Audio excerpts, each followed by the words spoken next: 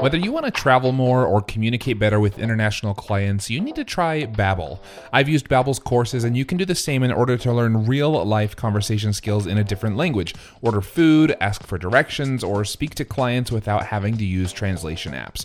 Right now, get 60% off your Babbel subscription. This is only for our listeners at babbel.com/freelance. That's 60% off at babbel.com/freelance, spelled BABBEL.com/freelance. Rules and restrictions apply. When you wake up in the morning and check your phone, does it feel like this or like this? Because with Shopify, your morning can feel like this way more often. That's the sound of a sale being made on your new Shopify store. And while client payments may require weeks or months of work, you can start generating a semi-passive income to grow your business by setting up a Shopify store all of your own. Shopify is the global commerce platform that helps you sell at every stage of your business. Whether you're selling your latest designs on shirts or bags or adding something totally different to your business, Shopify helps you sell everywhere. You can sell online, you can sell in person, wherever and whatever you're selling, Shopify has got you covered. With Shopify, you can set up your store in minutes and start selling immediately. And Shopify's award-winning support is there to help you as you go. Sign up for a $1 per month trial at shopify.com/freelance. That's all lowercase. That's shopify.com/freelance. To grow your business no matter what stage you're in, shopify.com/freelance, or click the link in our show description and start waking up to this. I'm Brandon Hull, and it's Freelance to Founder. Yeah, so today Trainual is an online software with about 1,200 customers around the world in 75 different countries. So that's 1,200 companies, tens of thousands of users. We have a team of 15, and we're coming up on $2 million in annual revenue. This is the show where I talk to entrepreneurs from all walks of life. They've built agencies, consultancies, products, software as a service. They've launched and grown blogs, online courses, turned podcasts into prolific businesses, all of these things. They've typically started as side projects or freelance pursuits that took on a whole new life and scaled far beyond the founder's expectations and definitely bigger than themselves. Today, you'll hear the story of Chris Ronzio, founder of Trainual. I have to tell you, I loved this interview. For the third straight week, we're talking to someone who was at the 15-month mark when we interviewed them. And as you heard in that quick snippet, in this case, he's built his business to the $2 million level in annual revenue that quickly. It's nuts. But when you learn about his why and his how, it feels much more doable and understandable for anyone.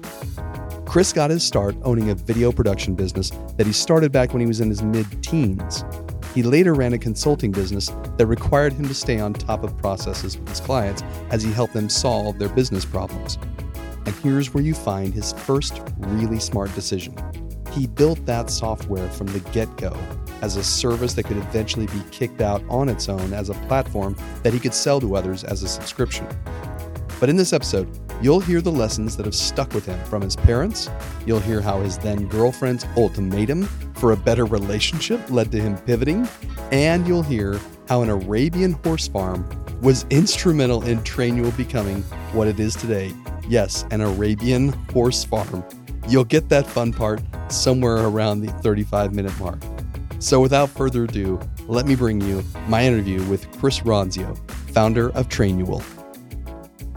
Thank you. Excited to be here. Great to have you on. And there's a ton of areas that we're going to cover in your background and with the business Trainual that we just mentioned that you've started up and have been running for a little bit now. But I want our audience to have a chance to get to know you personally as well. And I want to know why you felt like Trainual ultimately needed to exist. But can you start by telling us where the business is today? Yeah, so today Trainual is an online software with about 1,200 customers around the world in 75 different countries. That's 1,200 companies, tens of thousands of users. We have a team of 15, and we're coming up on $2 million in annual revenue. That's incredible. After how many years have you been in business now? Officially 15 months. 15 months in business and 2 million in annual revenue. That's pretty incredible. When you had the idea that Trainual needed to exist, did it occur to you that you could be where you are this quickly? No, absolutely not. When Trainual started, it was a side project. It was just a little thing that I was hoping would make my car payment, and then I was hoping it would make my mortgage payments. And as it grew, my vision for the product kept expanding, but I couldn't envision it would be where it is today. Why is that? So I know that you're a guy who believes in the importance of entrepreneurs, businesses, maybe even freelancers having like an efficient process to how they do things. But so clearly, you know what kind of pain freelancers feel or entrepreneurs, small business owners feel. But what was it in you that felt like this needed to exist as like a software tool as opposed to a process that you would teach people to follow?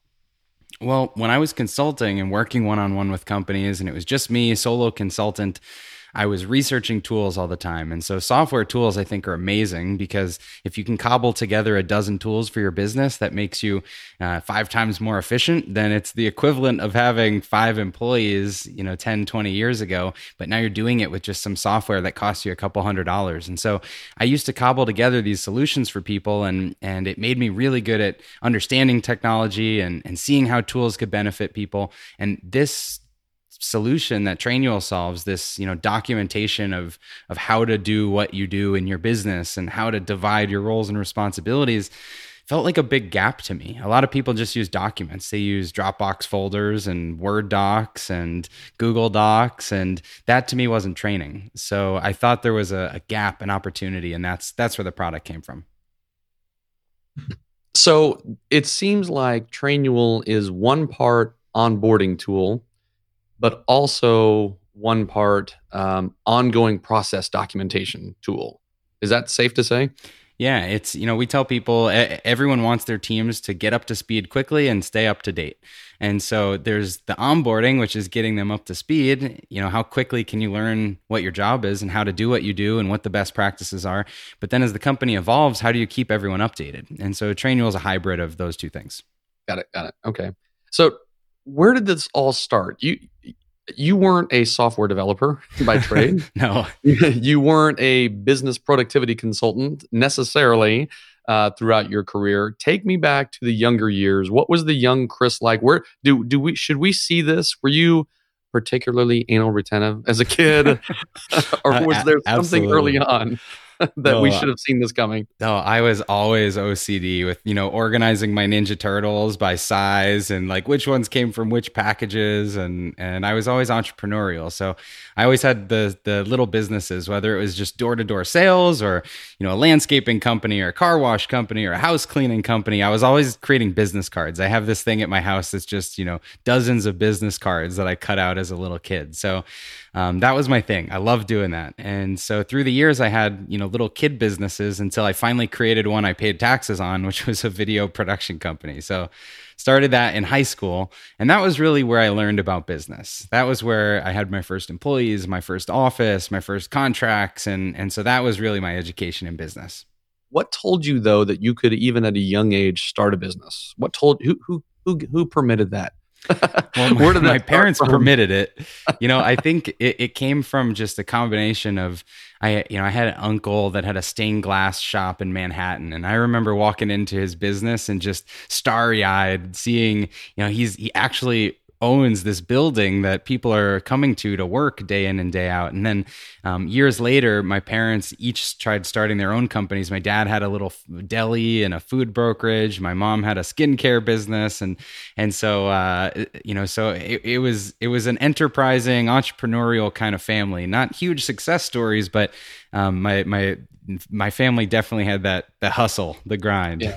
Was it just sort of a modest business that made ends meet and provided for the family? And were you just fascinated with the fact that they had started something from scratch and that just stuck with you? Or was it something else about owning a business that fascinated you? Well, I always wanted to work. I understood the value of money because I wanted to buy myself toys and Ninja Turtles and action figures and things like that. And then when I got a little older, I wanted to buy myself CDs and so it was always, how do I make $10 or how do I make $20? And so I thought of, it wasn't small business or entrepreneurship. It was just how do I be smart about doing some service for someone else that they'll give me the $10 so then I can go exchange that money for what I want. And I didn't realize it was really business that early on. It was just creating value and getting the stuff I wanted. It was a means to an end, really. Yeah. It sounds like you could do two things. You could kind of be in control of the services you provided, the tasks you did, or the things that you did for people. And the fact that you made money from it was it was like a win-win type of thing. Yeah, and I think my parents always told me, when I wanted things, they said, well, you can save up and get it. But I never had an allowance. And so it was always like I had to make up ways to make money. I remember saying to my dad, I wanted Air Jordans and everyone at school has Air Jordans. And he took me around the block and said, does everyone in the class actually have these? And I said, well, no. And he said, do you think 50% of the kids have Air Jordans? And I said, no. And he said, well, I don't want you to be in the minority. So if everyone has something, I'll get it for you. But if not everyone has it, or if not 50%, you're going to have to save up and buy it yourself. And so it was that mentality that I was just always trying to come up with how to make money.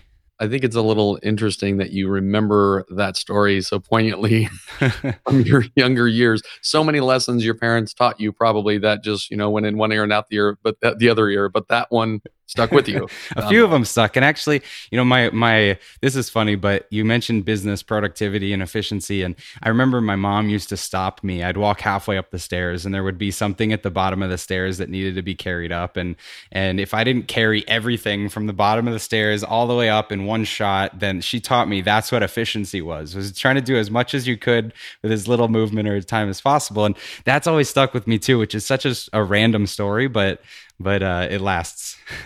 So, well, give me another one. These are interesting ones. So you've got a mom who's teaching you to accomplish tasks one time, to touch something one time, which I know is a key principle of productivity. What's another one?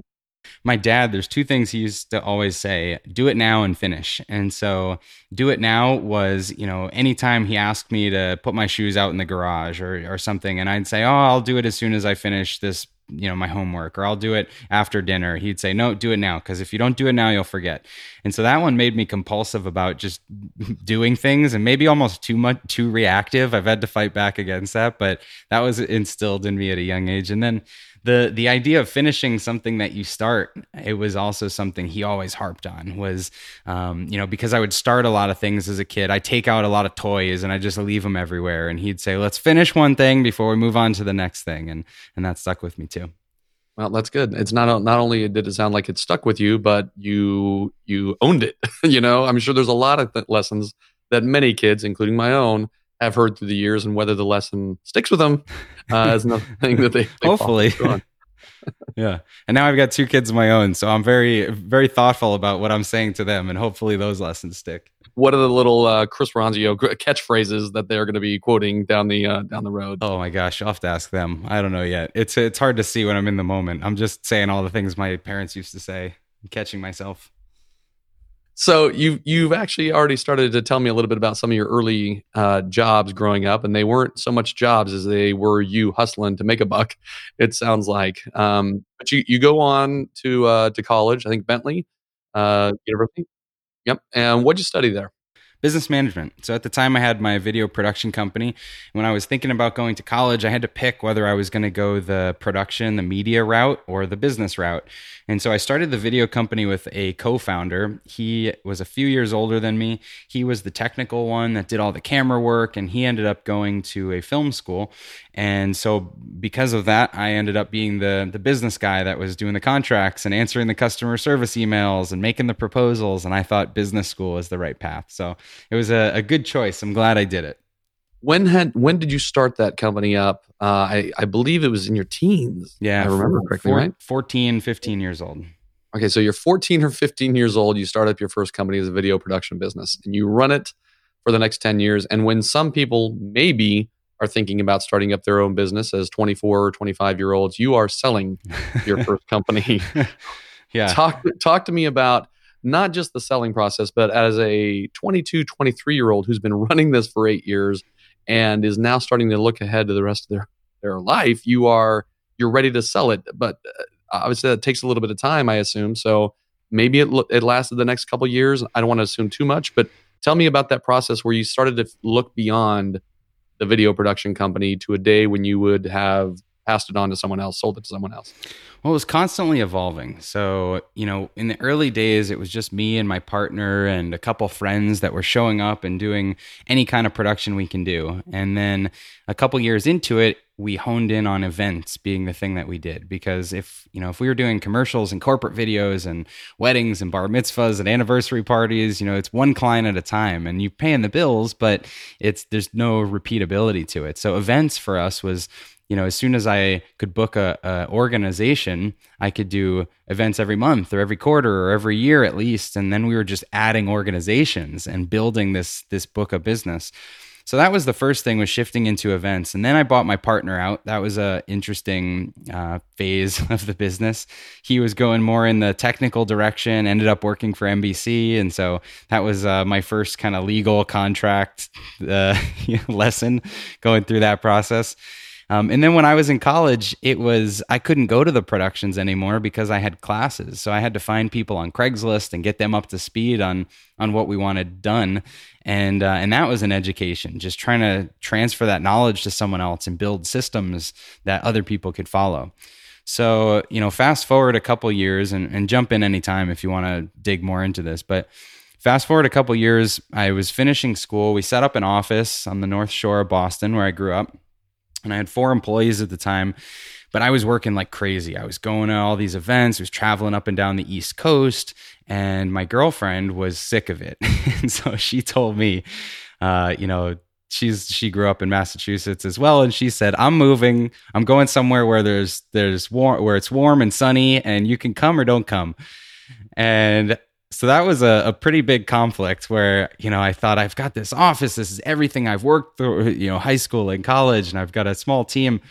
But ultimately, I decided to follow her, and we went to Arizona. So we moved out here to Arizona, where I live now.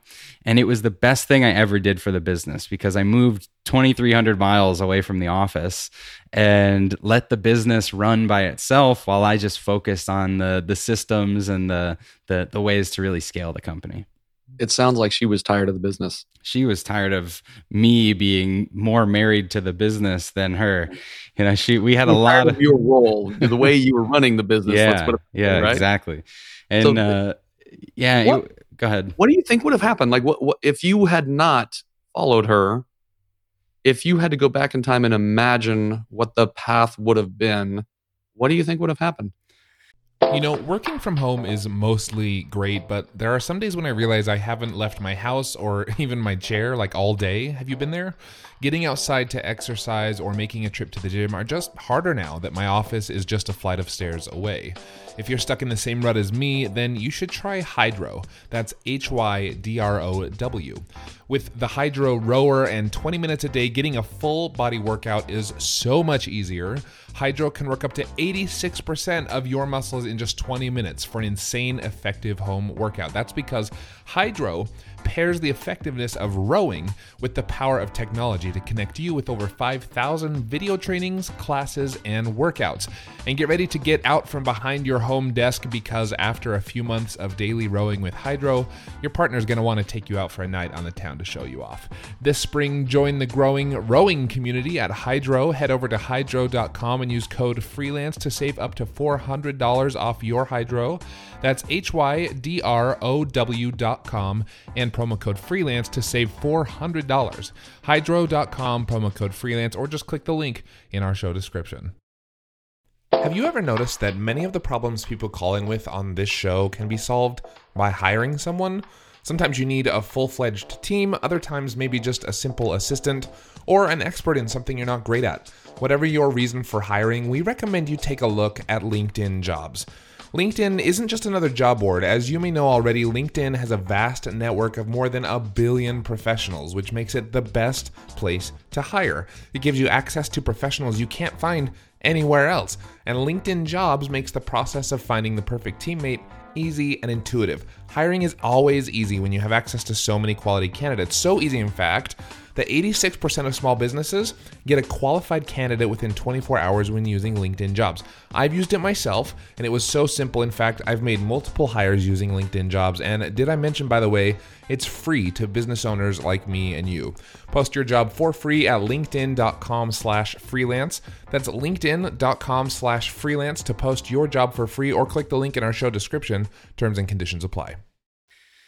Man, it's hard to say because so many of the decisions, where we got our office and the team that we hired, I was making remotely, and if I was there, I probably would have gotten an office that was close to where I lived, and I would have hired people that were close to where I lived instead of sourcing them from the universities that were right around Boston, and I would have maybe hired different people. I probably wouldn't have gotten out of the office as quickly as I did. It's easy to get stuck in the business because when you're the easiest option, you don't really value your time. You think you doing any job is a better use. You're saving money as opposed to hiring someone to do even the jobs that cost the least. And so it's hard to resist jumping into the business if you physically can't, unless you physically take yourself out of it. So I think it was just all part of the story, and I'm very fortunate that my wife dragged me across the country. So ultimately, you buy out your partner, as you mentioned. You arrive at the conclusion, even though you're running it from Phoenix, that you're done with EVC. You're done with the business itself. Yeah. Was that a tough decision to make? It was really tough because it was my identity. I had done it for so long, and I was known as the video guy, and my whole family knew I was the video production person, and family events, I would always bring the cool camera, and so that was just who I identified as. When I decided I wanted to sell, it was just a series of events of, a couple crews fell through that we had booked for events. And I found myself driving to LA overnight one night and renting equipment the minute they opened and getting to the event late. And we had a problem with the customer. And I was like, is this really what I want to do with my life? And for so long I had been the envy of my friends when I was running my own business. But now, a few years out of college, my friends were all, had great jobs and benefits. And I'm like, man, this is hard. What am I doing? I either need to change things up or something's got to change. And then there was also the technology. The iPhone in 2010 came out with shooting HD video, and there was the wave of people that were getting smartphones to shoot video at events that didn't necessarily need to buy copies. So all of this, we were trying to adapt to the market. The first thing I did was created a website that was built to be a platform for videographers around the country to upload and share and sell their own footage. So we tried first to be the distribution company, and that was what I thought was the future.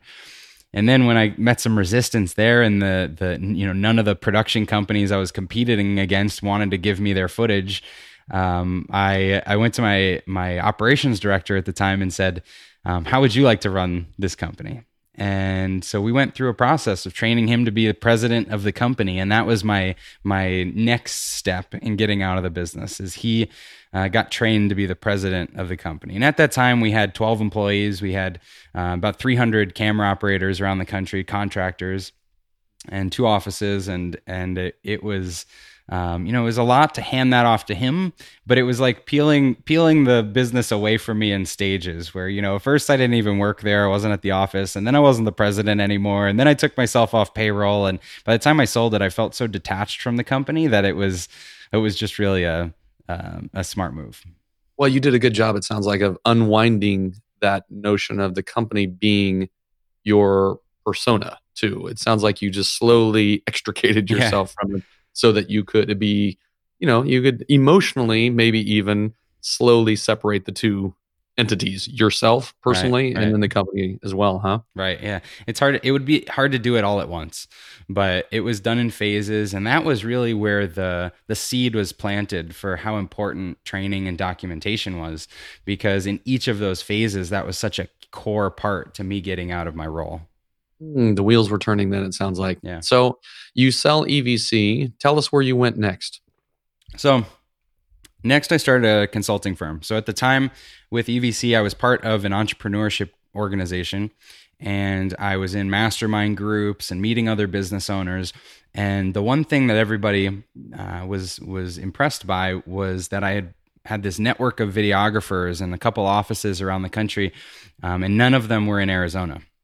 So I was here alone in Arizona and kind of running this business remotely. And at the time, I think that was a little rarer than it is now. This was, 10 years ago. And there was an appeal to, how do we use technology to simplify our businesses? So when I got out of my video company, that was the natural next step. Was these other business owners that I had met wanted me to come in and be a part-time COO or an operations person. So I put my operations hat on and focused on the systems and processes of all these other businesses. And that was tremendous experience because I saw the problems I was fixing in my video company were very similar to the ones I fixed at all these other businesses in every different industry. But what's interesting to me here is that you are consulting businesses on the best way to run their operations, with your personal experience base being your own business that you own since you were 14 years old. Certainly not experience in the corporate world, although I did notice that you had been an intern at one point in time with the New England Patriots, quality control intern or something like that. Yeah, that's kind of funny, actually. So there was a career fair or something at my university, and the Patriots had a table set up. So of course that was the cool table to go to. And so I got to be a quality control intern for a season, which was, it was a paid job, and it was only on game days. So it was just like I got to go to the games for free. It wasn't really a job, but I'd show up early. They would give me a list of the secret shopping kind of stuff I'd have to do, like, ask this security guard where's the nearest ATM and write down what they say, or time how long it takes you to park and get to this section in the stadium, or buy a hot dog at this concession stand and make sure it's hot.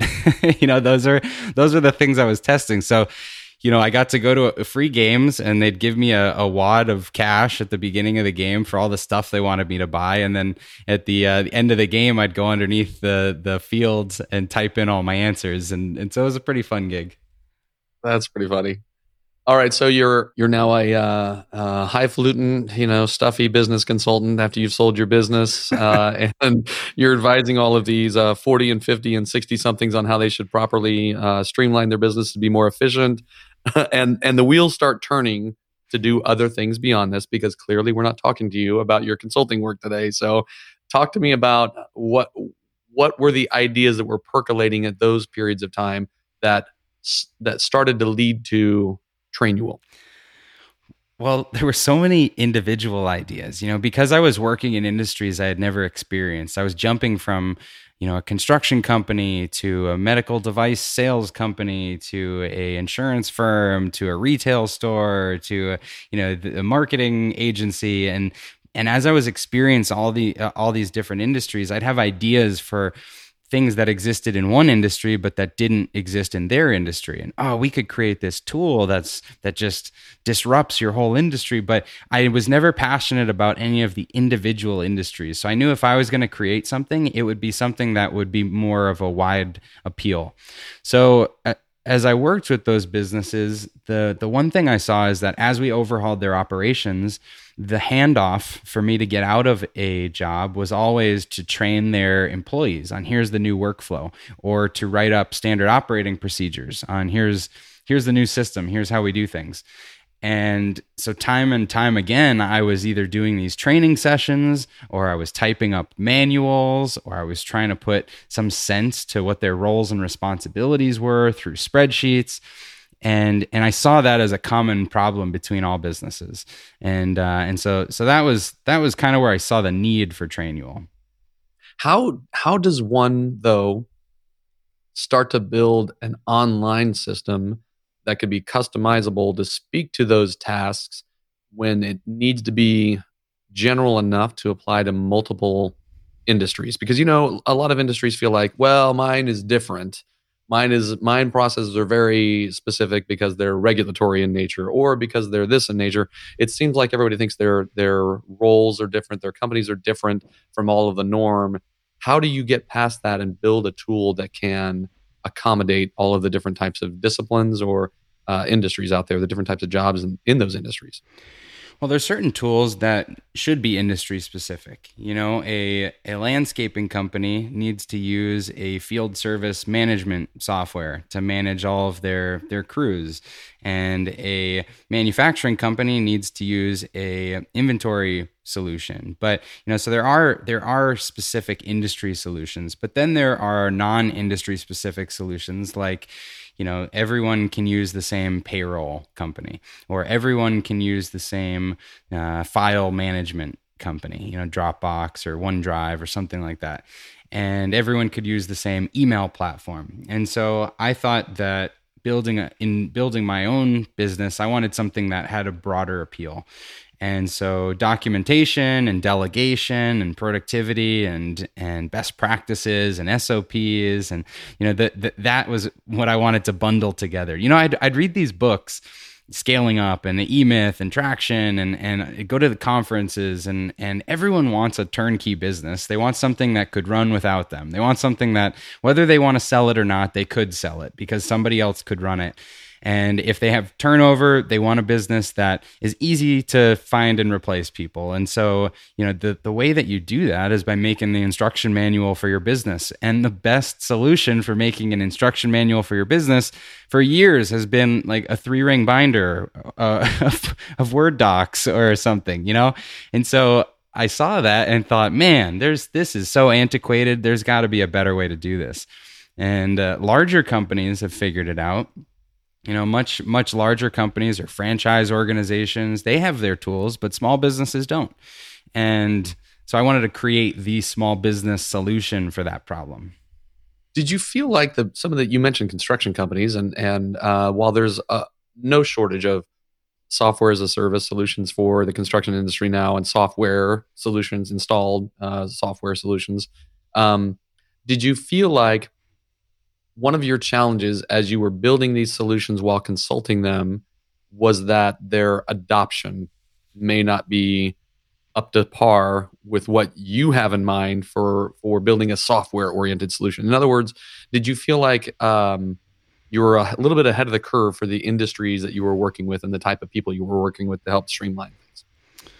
Early on, perhaps. When I first built it and it was part of my consulting firm, I think so. And then I think I saw that the tide's changing a little bit. And so now it feels like everyone is going online for all these types of tools, and we're in a better space for it. And so now I think we've got more adopters than we would have, 5 or 10 years ago.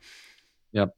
So we should clarify, Trainual started off as a tool that you began using to help document processes and so forth for the clients that you served. Mm-hmm. And simultaneously, the gears are turning in your head that this could be a standalone solution that's offered to people as a subscription or something like that. Safe to say? Yeah. So when I first released it, it was just to my clients, but I set it up as a subscription product from the beginning because I thought after people are done paying the consulting fees, it might be nice to have a $50 a month thing or something that continues. And that's all it was. And so, at the beginning, it was just, can I get enough companies on here to cover my car payments? And then can I get enough companies on here to pay for the mortgage and maybe take my wife on vacation once a year? And this is just a cool side residual income. And I never really thought it would become the business that it is. Yeah. But I have to imagine there's at some point in time when you were coming up with the idea for it, you were thinking, listen, I'm not a developer. I can't build this thing. I just have the idea for it. How did you conquer that? I have a feeling a lot of people feel like, oh, there should be a software solution for this or this. And they're not developers. They're just the idea people. They're the people that see the problem that needs to be solved. How did you get past that? So I was lucky. I had a head start. And one of my consulting clients was this Arabian horse farm. I told you I was in so many different industries. So they were this Arabian horse farm, and they had built this website that was kind of like a Yelp for the equine world.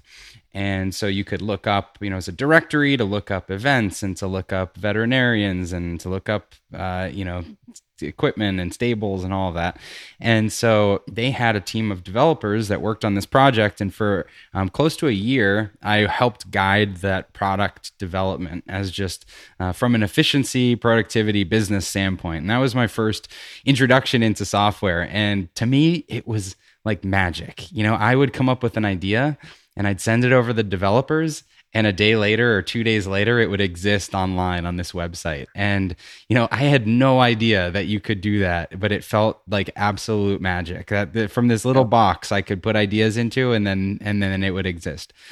And so when I started with Trainual, it was actually an interesting startup story. I was mentoring at a local university, and I met a few kids that, as part of their senior entrepreneurship project, they had built this HR tool for onboarding employees. And they demoed this tool, and so I got to see it, and I gave them some feedback, and that was it. And then months later, I had a client that was dealing with an onboarding problem. So I reached out to these kids and said, "Hey, do you still have that tool? Can I license it or be a customer or maybe be a partner of yours?" And they said, "Well, it was just a project. We never got any customers, and we're shutting it down, and we're all moving to San Francisco and getting jobs." And so I was like, "Well, can I have it?" And they said, "No, you can't have it, but you could buy it from us if you want." And it was kind of in shambles. It didn't actually work right. It was a student project, but it had the bones of a web app. And so I bought this thing, and then I hired the developers that had worked on that equestrian project, who I had known and worked with over the last couple of years. And I asked them to plug all the holes. And so I swept through this tool, and I thought, what would this look like if it was a small business onboarding and training product? And if I wanted all the knowledge from my business to exist in here, what else would we need? And so we added things like search, and we added things like roles and positions in the company, and a user profile so you could track people's progress, and all the things that exist today. And after we did that, I launched it to my existing clients. And so for a brief window there, I thought, oh, I'm going to be a software mogul. This thing's going to be huge, And so I had seen, all the unicorn, Instagrams and things take off. And I was like, yep, I'm the next Instagram. Let's do this. And so I sent an email out to my list of all my consulting clients, and I got 6 people to sign up for the tool and to pay what at the time I was offering was a lifetime license. So for $1,000, you could sign up and have lifetime access to my tool. So I got those 6 in, and a handful of others the next month, and I'm looking at $85 in recurring revenue, and so it definitely wasn't the success story I hoped it would be, but that's why it kind of went back on the shelf and became a side project of my consulting firm. And what were you? So you were doing the consulting work during the day, and this was just something you kind of work with those developers on the side at night, supporting obviously those first people that paid for their lifetime access to it. Yeah. So, fortunately the tool worked, so we didn't have a lot of bugs, and because there was not a lot of people on it, there weren't too many feature requests. And really over the next couple years, we only opened it up and added a couple things, maybe once or twice a year. So it was very infrequent that we were even touching this, but I did put up a website, and over 3 years, I did have a couple dozen strangers sign up, which I always thought was intriguing, but never enough of a reason to focus on it. So 2 or 3 years have gone by, and Trainual, did it go by the name Trainual in the earliest days? Yeah, it did. So Trainual exists in the wild. You've got a few dozen paying customers, but you're not really doing a whole lot with it because you've got a steady day job. You've got another role that we haven't even touched on yet, that we talked about before the conversation recorded, and your time during the day is clearly thoroughly occupied. Yeah. At what point did you realize I need to double down on this, or did you have a crossroads where you felt like maybe I just need to shut it down? Was there some moment where you felt like I got to go this route or this route? Well, I never wanted to shut it down, but I did want to sell it, so I had gone through selling off my video company, and I thought as it built up that this is a pretty cool asset. It's recurring revenue. over those 3 years, it got up to about $1,800 a month in recurring revenue. And so it was still nothing compared to the size of my consulting business, but it was, as far as personal income, it was just a nice side income. And I thought, all right, if I can sell this for an annual multiple, maybe I can make, 40, 50 grand and flip this around, and it'll be just a cool win. And that's it. It's funny. So we talked before, I was involved in the early days of Design Pickle, which is another service. I think Russ has been on your show before. And back in 2017, I was actually lobbying hard to sell Russ Trainual, to sell to put it under the Design Pickle umbrella. And he challenged me and he said, do you want to be a consultant forever, or do you want to be a CEO? Do you want to just be a consultant, or do you want to be a CEO? And I said, well, I want to be a CEO of a big consulting firm. And he's like, well, is your consulting firm growing to the point that you're feeling like a CEO, or are you still consulting? And I was like, all right, good point. So he pushed me, and a few things happened. So with the consulting business, we were building it like a portfolio company where we would have consulting clients, but then we would also have these spin-off projects that we took equity stakes in. And my dream has always been to have this amazing team of all-stars that could just sweep into any business and turn it around and make it awesome. And so we were starting to do that little by little and taking equity chunks in businesses we worked on. And in the fall of 2017, some of those equity projects were starting to do really well. And so we found ourselves with extra capacity that we could either go out and get more clients, or we could look inward and maybe build a product of our own. And so Trainual was this product that had been, on the books for a few years, but wasn't really doing much. And we thought, well, let's try it. Let's put a couple months of time into it. We'll rebuild it and we'll see what we can do with it. So that was the decision. But then as we got more into building it, I got more passionate about the problem we were solving. And the aha moment for me was when I realized that all the expertise on systems and processes that we were consulting on, instead of charging for our time consulting, we could flip that into marketing content and give it away for free. And we could help infinitely more people. And then we could convert people that were ready to do something about it into our product, which was Trainual. So I saw Trainual as solving the same problem as our consulting, just with a different vehicle. And that was when we decided no more consulting. We stopped it cold turkey. So what year was this, by the way? 2017. So just a couple years ago, you made the decision basically to stop selling your expertise, give that expertise away, but sell instead the tool to enable other people to document their own expertise so that it could be, I guess you could say, a part of their culture or part of their onboarding process for new employees and that sort of thing. Did you feel like that was a risk, though? Did you feel like that was like the consulting business was successful and it was your cash cow? So did you feel like that pivot was a risk? Like you really were, it could go 50-50, it could go either way? Yeah, it was a huge risk. I think when you have nothing, it's easier to take a risk and start something. But, we had 6 employees. It was a 7-figure consulting business. Like, life was pretty good. I had a good salary, but I had my second child on the way. And I knew that I didn't want to be selling my time forever. And so we were trying to license our consulting process to some other consultants around the country, and ironically using Trainual to train those consultants. and so when I looked at the product and saw the validation from the companies that had been using it for a few years, I thought this is really scalable, and I haven't given this thing enough credit. So we made the decision and decided, I can always go back to consulting. If this doesn't work out, if we take this for a year and it doesn't work out, then we can always go back to consulting. But let's give it a fair try. Let's not do this on the side. Let's do this as our main thing. So we turned down all the consulting work and we went at the software full force, which was definitely a risky move. So what were those first few months like? Tell me about what did you do to turn things into gear, to kick things into gear and start winning software clients as opposed to consulting clients? It's crazy. It was so much harder to sell Trainual subscriptions than it was to sell consulting work. And that blew me away because I thought, I was selling $10,000, $15,000 consulting gigs and, flying into a company for a day or two, and they're paying those bills no problem. And so I thought, well, if I'm selling a $49 or $99 a month subscription, like that's something a million people will sign off on, no problem.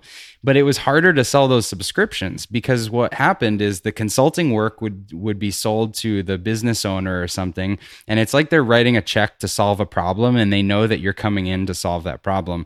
But with the software system, it's just a tool that you're selling them. And so the decision maker a lot of times is not the owner of the business. It's the person that's going to be using the tool, and they see that as more work. And they don't want to change the, the tool they're already using or whatever it is. So I would talk to all these founders and they'd say, yeah, sounds great. Talk to my office manager. And then the office manager would be like, maybe next year. And so I was, how do you overcome that? How do you sell something to the very people who are paid to solve that problem themselves? It took a lot of work with our messaging. So, we launched the business January 2018 as its own company, a spin-off company. February, we did we set up an affiliate program. We had done a launch party at a hotel that we invited everyone we knew to. We launched on this website called Product Hunt for new tools. In March, we started experimenting with ads. I blasted everyone I knew on LinkedIn with individual emails and, spammed everybody I'd ever met. And so in the beginning, it was just kind of, trying to drum up conversations and get feedback. And that's what those first few months were about. It was understanding the objections and the sales process and the messaging that resonated with people. We did demos. I did 25 demos a week, and I would twist the verbiage on how I was explaining it every time and write down little, star the messages that made people say, oh yeah, that makes sense. Or, the questions that I would think of on the spot that got them really excited. And, what made someone sign up immediately versus telling me that they had to talk about it. So I was refining the sales process. So did you find that now that Trainual was its own standalone product and you had done consulting work for clients in a variety of industries, did you find that once you doubled down on the product as a product that you should focus on certain industries in particular, just so your messaging could be a little bit more tight? Or did you find that, no, I think there's still a pretty good broad appeal here? What route did you go when you launched that way? There was a broad appeal. So the companies that were signing up, we were surprised in the first few months. They were all different industries. We had hotels, we had, restaurants and all hospitality, but we had, like I said, construction, we had electricians, we had car dealerships, we had, B2B kind of, marketing firms and we had outsourcing companies, we had franchises, we had all these different businesses, real estate. So I didn't want to limit our audience because I didn't feel that we were spending enough in marketing to really know who was our best target. All those companies were signing up, so they were interested. But I didn't have the data to know which companies would last, which would have the best results. And so I wanted our marketing to stay broad until we could figure out who had the best results. Do you find that certain industries are quicker to embrace changing processes, however, than other industries because they feel like their processes are unchangeable? Like the people may change, they may make tweaks, but overhauling and evolving software is a different thing. Do you find that some are quicker to embrace? Smaller companies are quicker. So it's less about the industry, more about the company size. The number of people that might have an influence or want to raise their hand and say, no, that's going to affect me. I don't want to change any of these processes or what have you, right? Right. But the flip side of that is that the companies with more people, once they do decide, they stick around longer. So, Yep. It's a balance between making quick decisions, but being long-lasting customers. Yeah. The life of a consultant, I feel like, is comparable to the life of a freelancer in that you're working one client at a time with a specific outcome in mind. And whereas a consultant may be a strategic in their involvement and help drive direction, a freelancer may be hands-on and tactical and have specific deliverables that they have to provide that are very practical and tangible and so forth. Mm-hmm. But how did your decision-making process as a founder of a software company now change how you evaluated your own business during the growth years? We're 15 months in. How did your growth process change? How did your management process change? How did you evaluate your company now that it's a software company versus when it was a consulting group? Well, our process, when I was a consultant, I say consultant, but don't think McKinsey or Bain or those kind of real strategic consultants. The consulting I was doing was very tactical, coming in, talking to people, figuring out the problem, and then helping them build their new CRM or a project management system, or helping, set up new HR tools, or helping just put interview processes in place, or, companies would identify that there would be a problem, and I would help be the one getting the work done, creating the documents or creating the workflow that here's how we're going to do it. And here's the questions we're going to ask. And then I was interviewing employees for companies. I was designing websites. I was kind of doing anything and filling whatever the gap was. So very much a freelancer in the early days until we had our own process and our own teams. But I've always told people that, our model is a term I came up with, which is do it, document it, delegate it. And so, when you're a freelancer or an employee or anything, you're doing it. You're doing all the work. You're figuring out how to do it. You're trying to get consistent and efficient and use the same tools to make it easier on yourself to do it. And so hopefully you evolve from charging hourly to charging on a project basis where you're doing it is more profitable, because if you're just charging hourly, then you can never get more profitable. You get less, you bring in less income, the better you get. So hopefully the doing it phase becomes as profitable as possible. But then if you ever want to grow and really own a business, then you have to delegate. And in order to delegate, you have to document. You have to write down the instructions of here's how I did it. Here's the result I expect. Here's the steps of how I did it so that you can replicate what I've done. And then you give those instructions to someone else, whether it's another freelancer or someone you hire online or your first employee. And so that process of, doing things consistently, documenting them clearly, and then delegating them confidently is what drove my business as I started to hire people and think about what I was doing. How about on the metrics side? How did you decide how the company's health was outside of you see it growing? How did you decide what metrics you should evaluate this company by, given that you didn't have a software founder background? I'm obsessed with metrics. And the cool thing about a software company is we've got recurring revenue and subscriptions that are all on credit cards. So there's simple tools that we plug into that show us everything from, our MRR, which is our monthly recurring revenue, and our ARR annually, our churn, which is the percentage of customers that cancel, our retention rate that factors in the revenue and the upgrades and the downgrades and things like that. We've got our growth rate month over month that we're managing to. We've got our number of trials of people that sign up. We've got our trial to close conversion rate. So we've got 10 or so metrics that we're looking at every day and every team meeting once a week, and those are really guiding the business. And did you have a mentor helping craft these? How did you know where to start to determine? I feel like they're kind of common now. If you live in the software world, you know that these are the key metrics, but you came in from outside. So how did you know that these are the metrics you need to track?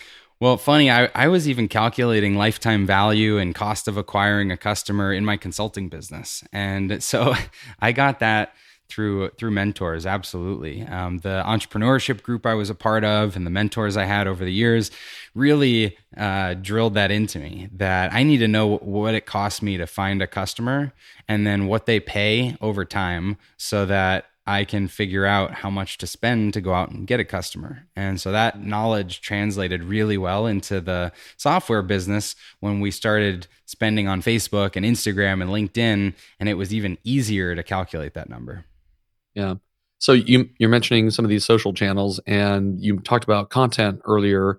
Over these 15 months, what's the angle you have found to work best for promoting a solution like this, for selling a solution like this and making people aware of it? So by far the best thing for us is Facebook advertising with videos shot on iPhones.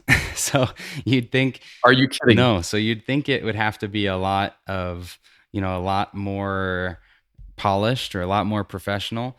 But the videos that do the best for us are me walking around on the street saying, have you ever felt like this? I feel like this too. This happened when I ran my business.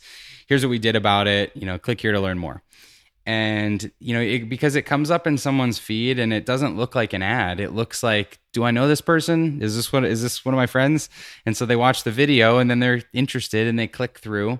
And once you get them to your site, then they see the pixels on your site. So you can use retargeting so that then they're seeing your ads a lot more.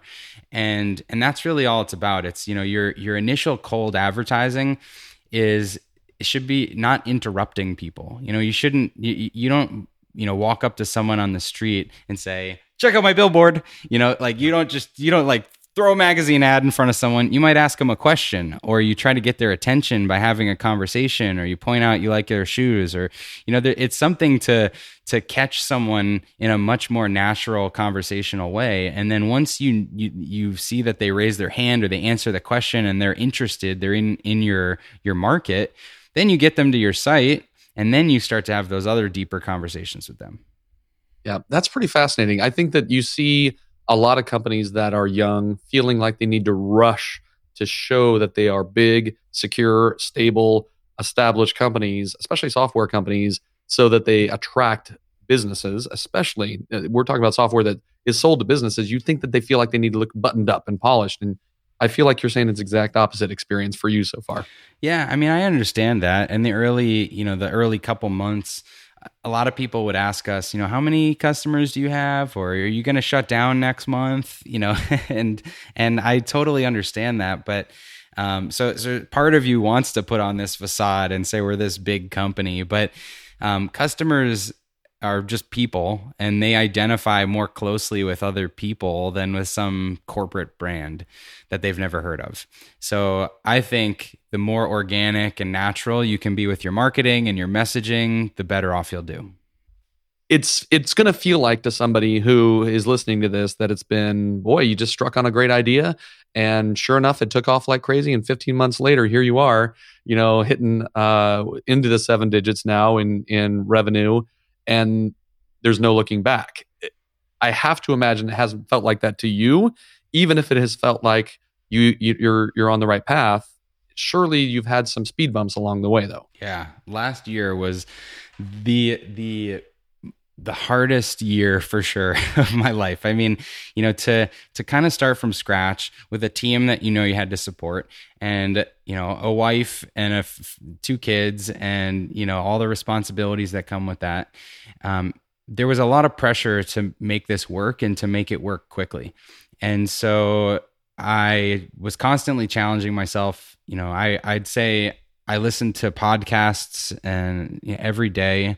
Read books all the time. I was reading articles all the time, constantly learning. I started meditating. I was journaling. I started running for the first time ever.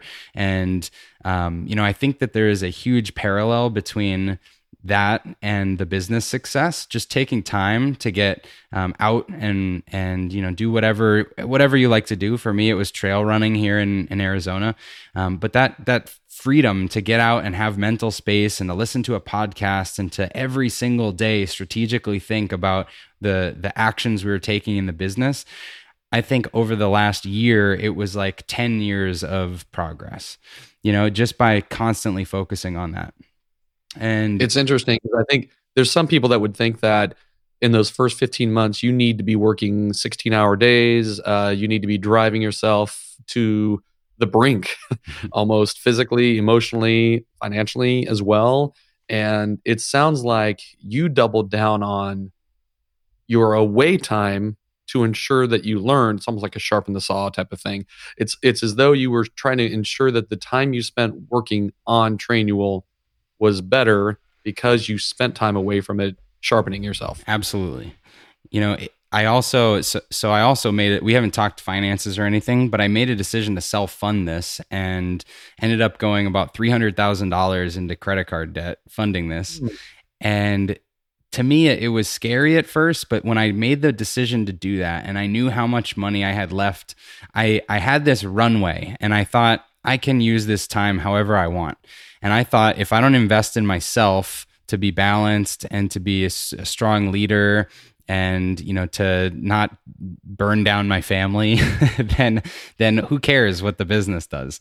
And so I made a very conscious effort to, I ran my first Spartan race, and then I did a half marathon, and then I did a triathlon, and so training and forcing myself to those physical goals meant I had time that had to be out of the office running or riding bikes or something. And all of that time was filled with listening to podcasts and audiobooks and trying to learn more about what it meant to be a SaaS company. Do you feel like you're an exception or different than the average person who aspires to own their own business or does own their own business? Do you feel like you look at things differently? I think I'm an exception only in that I actually do the hard work. I think a lot of people, say they want something, but then they snooze their alarm, and anyone can be this committed. It just takes making yourself do it, so. Well, I asked that because taking on $300,000 in debt is not everybody has the stomach. I think most people don't have the stomach for that. Mm-hmm. So what told you, it's the right call? Was it a no-brainer decision for you, or was it one you wrestled with for weeks before you decided, I'm willing to keep doing this. I'm willing to keep adding these costs and so forth to my credit card and taking it on personally, that kind of debt? Was it that automatic for you? It wasn't all at once. It was a little bit at a time. It was like I drew a line in the sand and then I kept erasing it and drawing a new line in the sand because the business was growing month over month. And I know how SaaS companies are valued, and we had investors left and right wanting to put money into the business, and they would tell me what valuation they were going to give me. And I would say, well, I'm just going to ride it out. Why wouldn't I use every single dollar on my credit card and every piece of every debt vehicle I had to push this as high as possible so that when the time comes that I run out of my own money, I'll get the best valuation. And so that was the strategy I took. It's incredible. So you look ahead to the next 15 months, maybe the next 6 months, and what do you see for Trainual? What needs to change, or how do you need to change how you use your time with Trainual to get to the next level that you want to take it? Well, for the last year, it's been, we've hired a lot of individual all-stars. So, we've got a team of 15 now, and we've hired a lot of people that are fantastic at different areas of the business. And so now I'm starting to lean on a couple people as leaders to help manage their departments. And that's the big shift for us, is going from managing people to managing departments.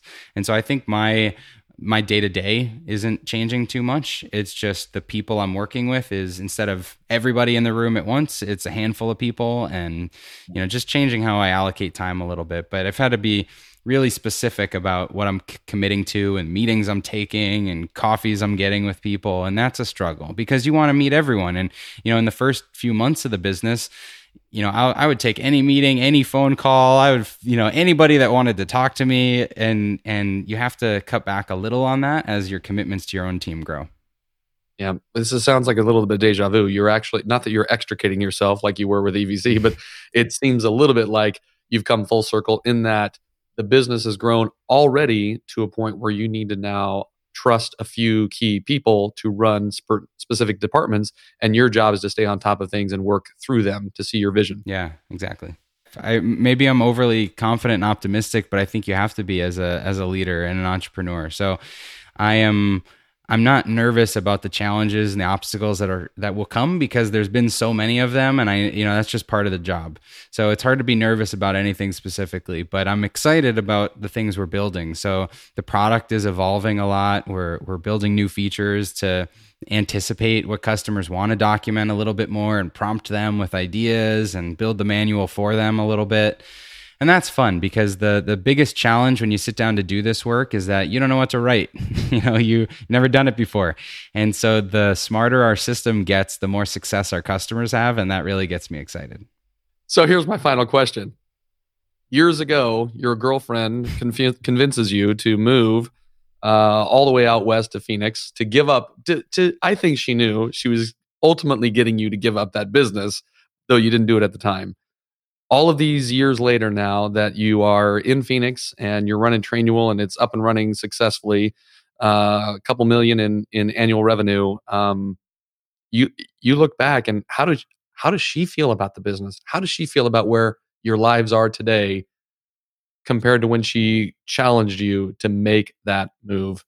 She's amazed. I mean, we're both amazed, but we always knew it would happen. When we first started dating, I remember sitting down with her and we kind of planned out our life and just all the things we were going to do and the places we were going to go. And it was always assumed that I would work hard and have some kind of business success. And so every year we do a planning session together, which is my favorite day of the year. So her and I will go to a local resort or something, and we get a babysitter for the kids, and we just plan out our year. And we figure out all the vacations we're going to go on and all of our top 10 goals for the year, and this whole process we go through to review our past year. And so every year when we sit down and we look back at the goals we set the prior year, it's amazing to check those off and see the progress that we've made. And so I think we, we've invested a lot in our relationship and in, weekly date nights and our annual planning. And we do quarterly planning too. So I treat my family very much like I treat my business and